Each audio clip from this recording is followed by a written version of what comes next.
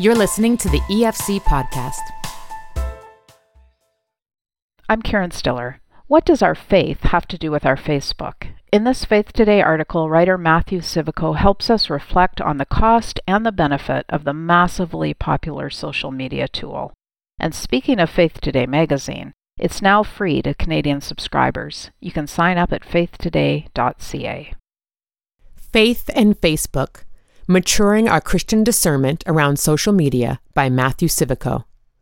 What does it profit someone to gain marginal technological conveniences but forfeit their soul? The answer may depend on whether or not the costs of such conveniences are conveniently passed on to others instead. Surveillance, policing online spaces, and the power of platforms to shape users are just some of the unseen costs of the current online world. Although Facebook and other tech companies encourage us to think of the internet as a digital public square, actually what most offer are private squares open to the public. In the case of Facebook, nearly 2.5 billion active users.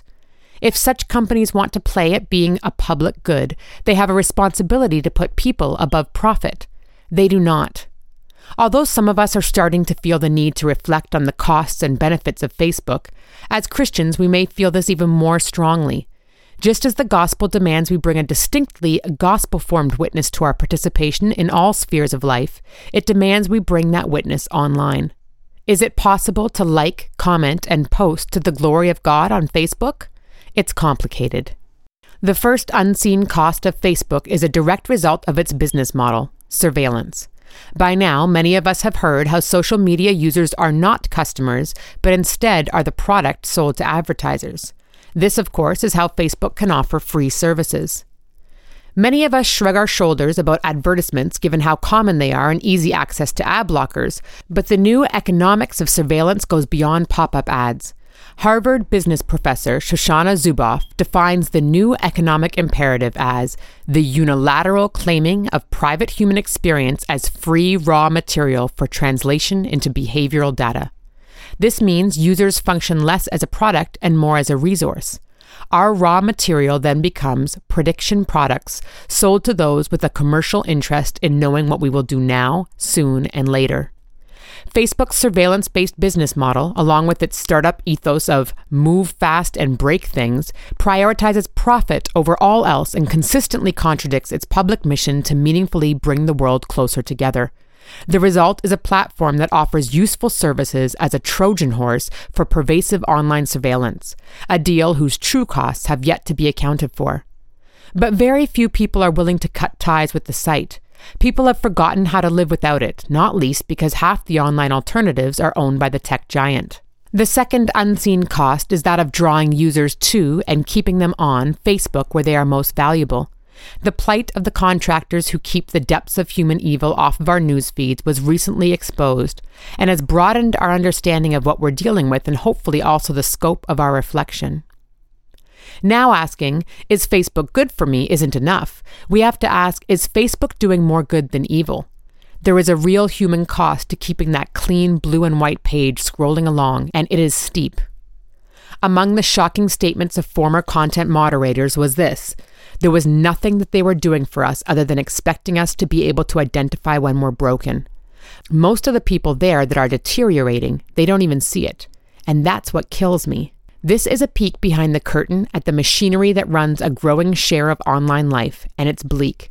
It's worth reading a couple of the longer articles about this, not despite its darkness, but because of it. Just search online for Facebook moderators. The algorithmic ease of platforms like Facebook is oversold, and the lopsided deal, for users as well as mistreated contractors, should not be ignored.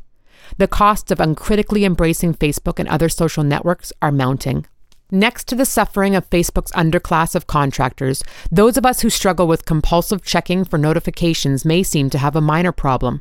But keeping users on the platform and coming back is the foundation of the whole enterprise. Facebook functions by harnessing users' attention.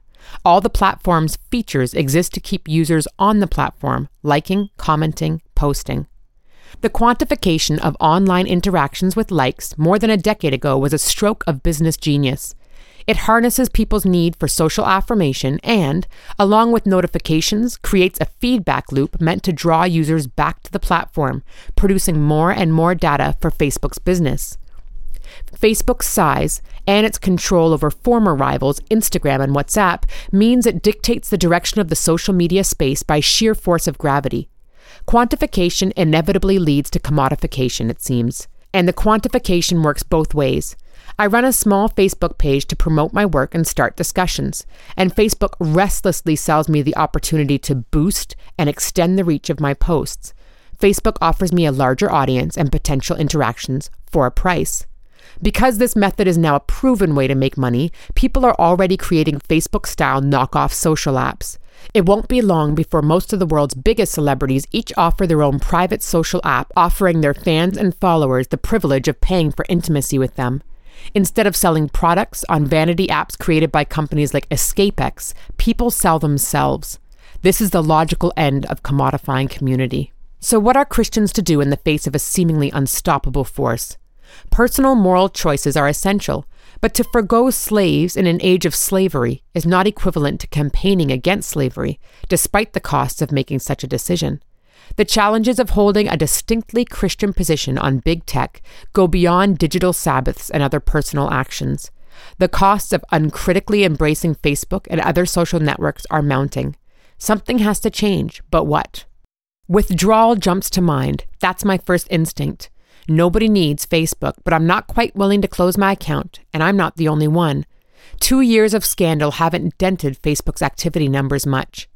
It wouldn't be wrong to #delete Facebook and move on, yet a gospel-formed approach calls for more than retreat. How then ought Christians to approach the toxic practices of a platform like Facebook? I don't think it's enough to behave kindly in online discussions because the problem is bigger than individual responsibility. The digital commons are sown with salt, and the health of everything that grows there is affected. Sin can't be ignored as the root cause of our problems on or offline. It is the problem. However, a desire to wisely avoid sin isn't an excuse to ignore the need to bear a coherent Christian witness to those unjust arrangements. I'm a member of a handful of useful Facebook groups, including one that hosted a lengthy discussion on these questions in the days after the Facebook moderator expose. One commenter in particular offered valuable insight. We face what feels like insurmountably great challenges today because of technology and what is made possible by technology, she said. But Christians are called and placed to engage, minister, and care for the public square, whether in person or online. She went on to warn against abdicating our important but often competing roles of speaking out against evil, caring for the mistreated, like those Facebook moderators, and protecting our own families and communities. She likened this struggle to how the elves in The Lord of the Rings talk about fighting a long defeat. The battle can't be won because of the ever-evolving nature of technology and the ever-slippery hearts of fallen people, but we're still called to do something. Starting from the gospel, the Christian's task in this age of toxic tech is, in her words, to find practical ways to steward technology well with the time, resources, and the knowledge that we have. Some may be called to abandon Facebook outright, especially if they find themselves caught in unhealthy cycles of engagement, such as compulsive behavior, the troubling tendency of users to dehumanize in disagreement, or even anxiety caused by notifications and an endless news feed. Others will be called to stay and model digital charity and long-suffering, but we all will be tasked with calling for better practices and fewer risks, even if everyone should be logging off a little more. One appeal of a mass exodus from social media giants is its simplicity. It is a clear solution, even if it comes with its own difficulties. Unfortunately, I don't have a long list of obvious solutions to the question of how Christians ought to approach the toxic practices of big tech. What I do have are some thoughts on what should animate any such approach. First, no technology is neutral. Online platforms aren't lumps of clay to be shaped by our best intentions. They are created things and are already shaped by decidedly mixed intentions. We don't yet know the consequences of quantifying human interaction with likes and invisible rules or surveillance economics, but it is clear that someone somewhere saw how these practices favored a balance sheet and stopped asking questions. Someone needs to start asking the right ones. Who is on the hook for these questions, though? Politicians, users, Mark Zuckerberg? L.M. Sakakis, a tech critic and scholar, writes that we're stuck in an unhelpful tendency. We imagine that our only options with regard to how we govern technology are, on the one hand, individual choices and, on the other, regulation by the state. Because this new technological order is becoming impossible for some people to opt out of, believers ought not to retreat without serious reflection. What's necessary, Secakis suggests, are mediating moral communities willing to do the work of asking difficult questions. Groups willing to ask, is this good? And then follow through on their convictions and hopefully demonstrate viable alternatives. Churches, unsurprisingly, have some experience here, but this is where things get bogged down in the extremes of individual choice and government regulation. Secakis summarizes, our problem is basically this. Technologies that operate at the macro level cannot be effectively governed by micro-level mechanisms, which basically amount to individual choices. At the macro level, however, governance is limited by the degree to which we can arrive at public consensus, and the available tools of governance at the macro level cannot address all of the ways technologies impact individuals. What is required is a cocktail of strategies that addresses the consequences of technology as they manifest themselves across the spectrum of scale. The problem, of course, is that the further up the scale we move, the more unlikely we are to find a relevant moral community with either the prerequisite coherence or authority to effectively grapple with the problems we face. We lack those communities in part because of the moral and political consequences of existing technology, so it would seem that we are stuck in a vicious cycle of sorts. This is a reminder of why it's tempting to advocate for retreat. That very well could be a wise choice, but I'm not convinced it's the answer Christians are called to. Framing the struggle as a long defeat is helpful because it places good means above self-serving ends. My friend captured why it's imperative for believers to push back against tech platforms that amplify human sin. The complications of the public square of the internet are vast and made more complicated by the technology with which we must grapple, but at the heart of it all are the same people who are our neighbors. People, our neighbors, are on the other end of profile pictures and Twitter handles and are paying the hidden costs of living under big tech. Because this new technological order is becoming impossible for some people to opt out of, believers ought not retreat without serious reflection. Wherever that reflection leads, the church should help believers take up the work of the garden, naming the weeds, yes, but also cultivating and caring for the sake of our communities and the world. Let's consider some of our habits of attention. Here's some advice on healthier use of smartphones and social media. Turn on notifications from people only. Fine-tune notification settings on your mobile devices to turn off notifications for nearly all the apps. Only receiving pings and buzzes from calls, texts, and messaging apps will cut down on notification anxiety.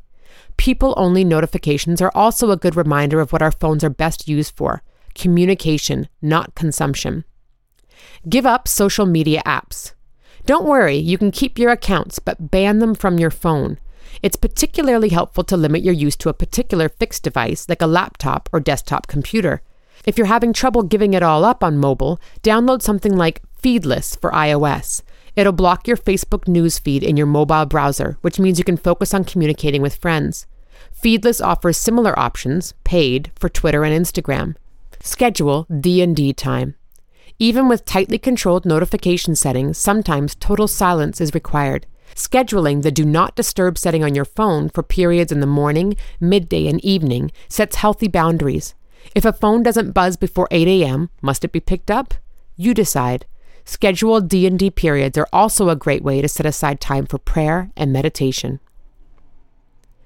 Matthew Civico is a freelance writer in Montreal and blogs at mattcivico.com. Thank you for listening to this podcast. To listen to more and to subscribe to Faith Today, Canada's Christian magazine, please visit www.theefc.ca/Faith Today.